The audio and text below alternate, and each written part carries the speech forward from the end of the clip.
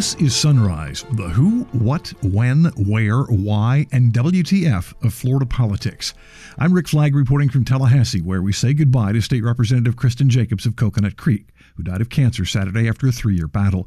She was a force for good in Broward County politics over the past 20 years, and we sat down in the studio about a month ago to talk about life, the universe, and everything. What was surprising during the interview was her hope for the future, despite the political divisions that have ripped this country apart. The casualties continue to climb in Florida in the fight against coronavirus. We've got almost 20,000 confirmed cases, and 42 more Floridians died from COVID-19 over the weekend. The governor says we're testing more people than ever, but it's still less than 1% of the total state population, which makes it hard to get a fix on just how bad the problem really is. Ron DeSantis is hoping we'll hit the 1% mark later this week. Florida's nursing homes and adult living facilities are asking the governor to issue an executive order granting them immunity from lawsuits for any deaths that occur because of coronavirus. DeSantis has already done them a solid by refusing to release the names of homes that have COVID-19 cases. And when the Miami Herald threatened to sue under the public records law, the governor's lawyer convinced the Herald's law firm to back off. They had to hire a new lawyer. The governor has extended his executive order prohibiting short-term vacation rentals until the end of the month. He's trying to keep people from fleeing to Florida to escape local stay-at-home orders where they live. We'll also have your calendar of political events and check in with a Florida man who really seems to hate Italians. And now the top stories on Sunrise for Monday, April 13th. It's a new week, but the same old story in Florida. The latest update from the health department shows almost 20,000 confirmed cases of coronavirus, and the number of fatalities is 461. But we still don't know how bad the problem really is because Governor Ron DeSantis says we've only tested a fraction of the state population. Florida has now received test results from over 173,000 individuals. So that's a ratio of about 1 in every 125 Floridians. Once we hit 215,000 tests, which we think we will later this week, that'll be 1 test result for every 100 Floridians. And that is a pretty good ratio. South Korea was viewed as leading the way on testing, and they had reached 1 of every 200 individuals. So we're going to continue those efforts. Yesterday, we announced that the 3 federal sites, Jacksonville, Orange County Convention Center, and Hard Rock Stadium in Miami-Dade, would continue in operation for drive-through testing. The feds had agreed to source it through yesterday. We believe it's important to keep it going. We are going to continue to receive support from the federal government, which we appreciate. But what we're doing differently is instead of capping how many people could go through, because they were only doing 250 a day in Orlando, for example, because of the federal testing contract. We're using Florida's relationship with Quest and with LabCorp. We're going to expand the number of people who can go through, but also the criteria of people who can go through. We've typically focused on people that have coronavirus symptoms and who are 65 and older. Obviously, they're the highest risk group from this, so that makes sense. And then we would focus on first responders and healthcare workers. We are still obviously doing the first responders and the healthcare workers, any 65 and older with symptoms, of course, but we're expanding it beyond that so that if anyone out there has the coronavirus symptoms, things like a fever, a cough, shortness of breath, aches, you can come and get tested in these 3 drive-through sites. We think that that's important because we're trying to figure out how this is being spread by people who don't necessarily are at risk of being hospitalized for it. So that's going to be good. We're also going to go beyond that of just with people with symptoms and say if you're somebody, even if you're not experiencing symptoms, but you've had close sustained contact with somebody who was recently tested positive for coronavirus, you can then come through and get tested as well. There's a whole debate about who is an asymptomatic carrier, how those individuals may be spreading the disease. And so we think that having folks who've had close repeated contact with someone who's tested positive, even if they've not developed any major symptoms, that giving them the opportunity to get tested makes sense. While the number of confirmed COVID-19 infections at nursing homes and assisted living facilities skyrocketed during the past week, state health officials will not say whether there is community spread of the disease in long-term care facilities. However, the governor says they are stepping up testing. We have the National Guard and some of these strike teams doing the spot checking and surveillance testing at nursing homes. So the Guard has tested a number of folks down in South Florida affiliated with nursing homes. Our partnership with UF Shands involves doing some spot testing in these facilities, both with staff and with residents. We want to continue to do that, given that's the most high-risk population. And so I really appreciate the Guard getting that going. I appreciate UF Shands getting it going as well. I think that that's going to be really, really important. The Department of Health is still refusing to disclose the names of nursing homes and adult living facilities that have residents or staff who've tested positive. The Miami Herald filed a public records request for that information, and when it was rejected, their lawyer prepared for a lawsuit. But the Herald's law firm, Holland & Knight, also does a lot of work for the governor's office, and DeSantis' general counsel convinced the powers that be at Holland & Knight not to file the lawsuit on behalf of the Herald. That did not stop the newspaper, but they did have to find a new attorney. Meantime, the trade group that represents those homes is asking the governor to immunize them from lawsuits. The Florida Healthcare Association sent a letter to the governor asking that he provide immunity from any civil or criminal liability for any harm or damages alleged to have been sustained as a result of an act of omission in the course of arranging for or providing emergency healthcare services during the COVID crisis. The governor has extended a statewide ban on vacation rental reservations through the end of April. His previous executive order was set to expire Friday before the governor issued the extension through April 30th. DeSantis issued that order to prevent people from out of state fleeing local lockdowns to vacation in Florida. The governor has also ordered that people traveling from New York City and New Orleans and the surrounding areas to self-isolate for 14 days upon entering the state, which he says has reduced the number of plane trips from the New York area. We've screened 17,638 travelers by both air and car from high-risk areas like New York City and New Orleans. I want to thank everyone that's been involved with that. And in terms of the hospitals and the hospitalizations, we're looking at statewide 43% availability throughout the state of Florida, Miami-Dade 42%, Broward 41%, Palm Beach 46%, Hillsborough 38, Orange 43, and Duval 43. If you look at how this is affecting Florida, we have about 60% of the cases are in the three southeastern Florida counties, Palm Beach, Broward, Miami-Dade. More than 60% of the hospitalizations are in those three counties as well. And so if you're looking at, it's not a uniform picture throughout the state of Florida. We were just in Jacksonville yesterday with the testing center. I think that their numbers have looked very stable, very low positive test rate even with people with symptoms. And then obviously, Miami, Broward, and Palm Beach, they have the most positive tests, the most hospitalizations, and unfortunately the most fatalities. So we're going to continue to do, but I think a lot of people are doing a lot of great things throughout the state of Florida. So we just ask that people keep doing what they're doing, and let's beat this thing as best we can. But I really, it's been tough for people, and I really appreciate all people have pitched in, have done their part, and I think it's really making a difference. The governor has also issued a series of emergency orders in hopes of cleaning up the backlog at the state unemployment office, which has been unable to cope with a flood of filings from Floridians laid off during the pandemic. U.S. Representative Stephanie Murphy of Winter Park wants the federal agency that oversees jobless benefits to audit Florida's system. She wrote to the Inspector General of the U.S. Department of Labor Friday asking for an investigation. Speaking of unemployment, more than 40,000 unionized Disney World workers will be furloughed starting Sunday. About 200 union workers who are deemed essential will remain on the job.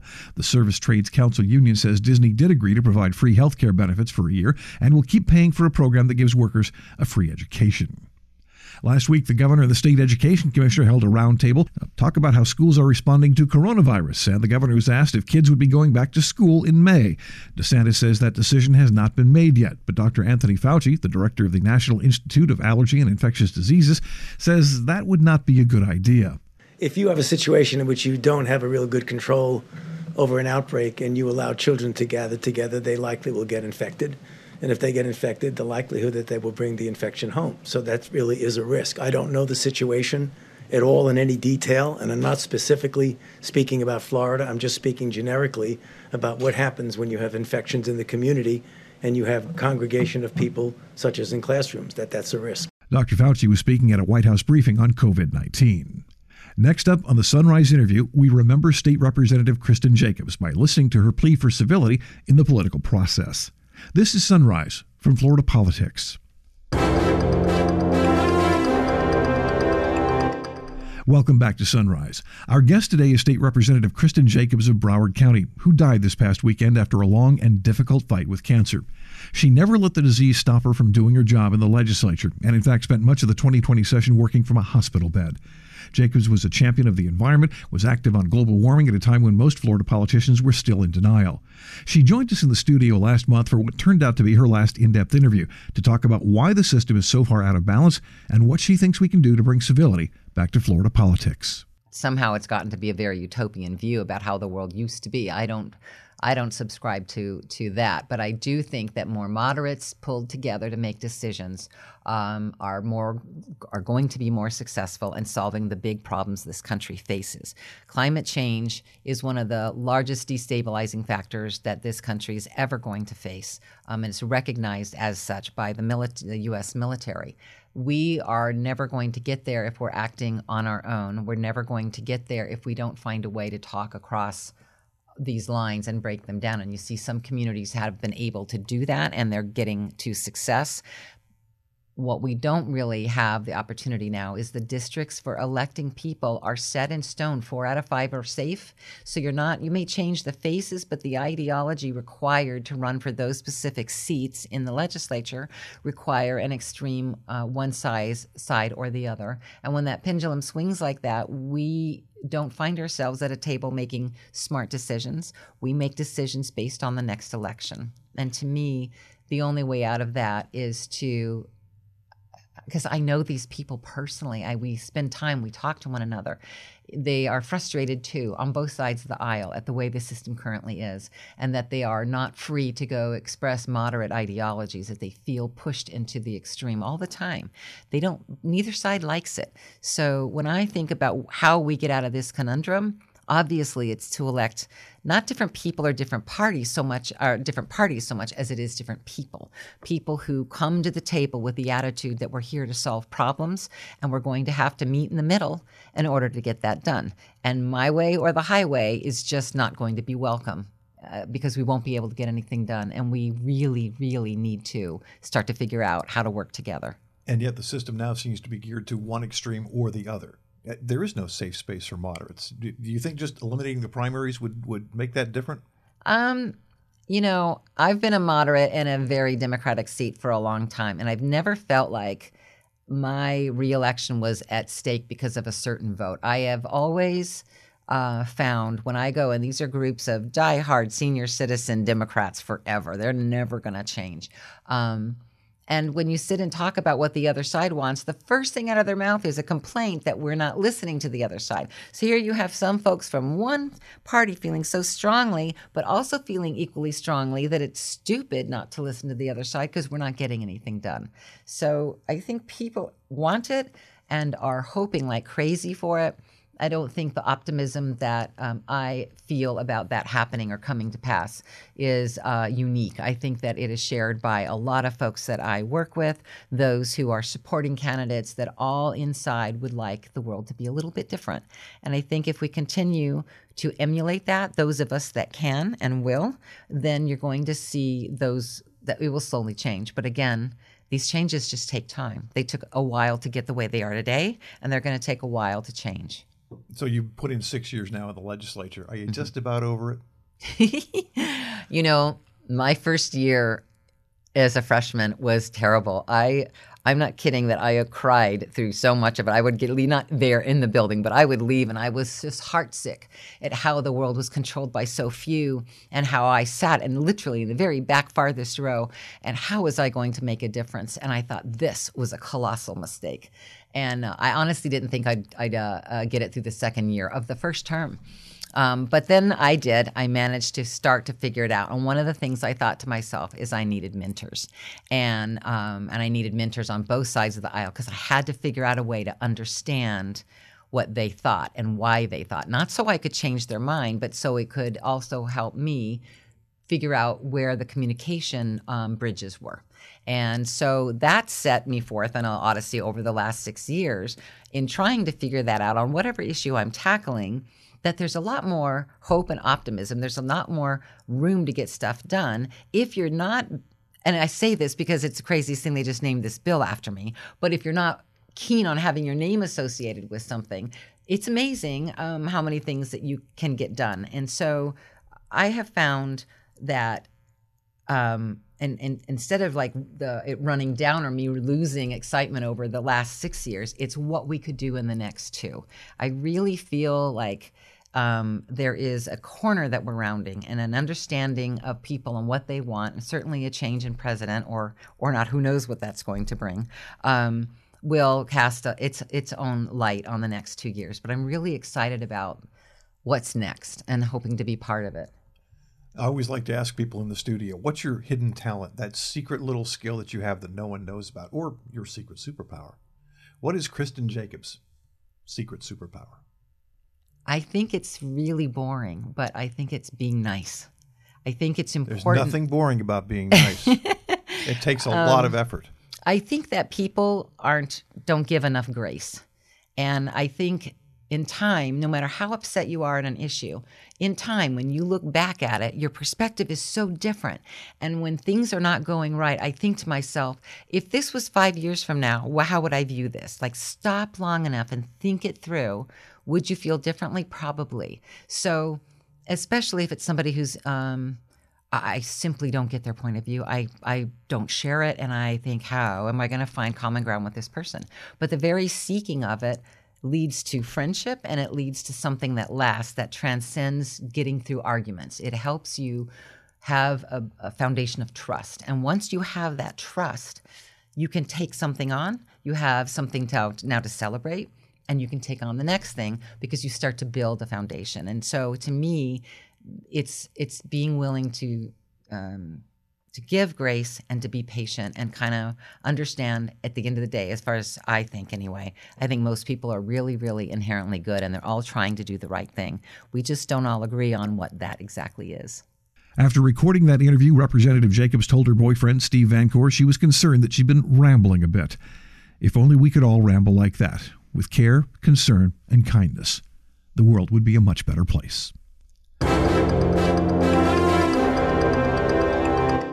Your calendar of events begins with Senior U.S. District Judge Roger Vinson will hold a hearing at 10:30 in a lawsuit seeking to block a Walton County ordinance that has closed beaches because of the virus. A group of oceanfront property owners filed the suit, arguing that the ordinance is an unconstitutional taking of their property without compensation and violates privacy and due process rights. State Representative Nicholas Duran of Miami and Miami City Commissioner Ken Russell will provide updates on COVID-19 during an online event hosted by the LGBTQ advocacy group SAVE. That's happening at 1 o'clock. The Executive Committee of Florida Polytechnic Board of Trustees will hold a conference call at 4, and U.S. Representative Charlie Crist and the Chief Medical Officer of Baycare Health System will host a virtual town hall meeting about the coronavirus at 6:30 tonight. Finally, it's time for the new adventures of Florida Man, who is still on the run. Authorities in New Jersey have filed criminal charges accusing a Florida man of making a series of calls to Italian pizza restaurants, placing huge fake orders on behalf of police and other first responders. They lost thousands of dollars on multiple orders, and at least one of the shops had to shut down. Police say 34-year-old Sudeep Katani of Orlando committed more than a dozen instances of fraud in 3 different counties in New Jersey. Now, when the pizzerias called him back, they say Katani screamed vulgar and racist abuse at employees, wishing the coronavirus on them and telling them go back to Italy. Katani, who is currently on probation for selling fake tickets to Walt Disney World, is still at large, so the Jersey boys are searching for the Florida man. That's it for today's episode of Sunrise. I'm Rick Flagg in Tallahassee, inviting you to join us again tomorrow as we plumb the depths of Florida politics.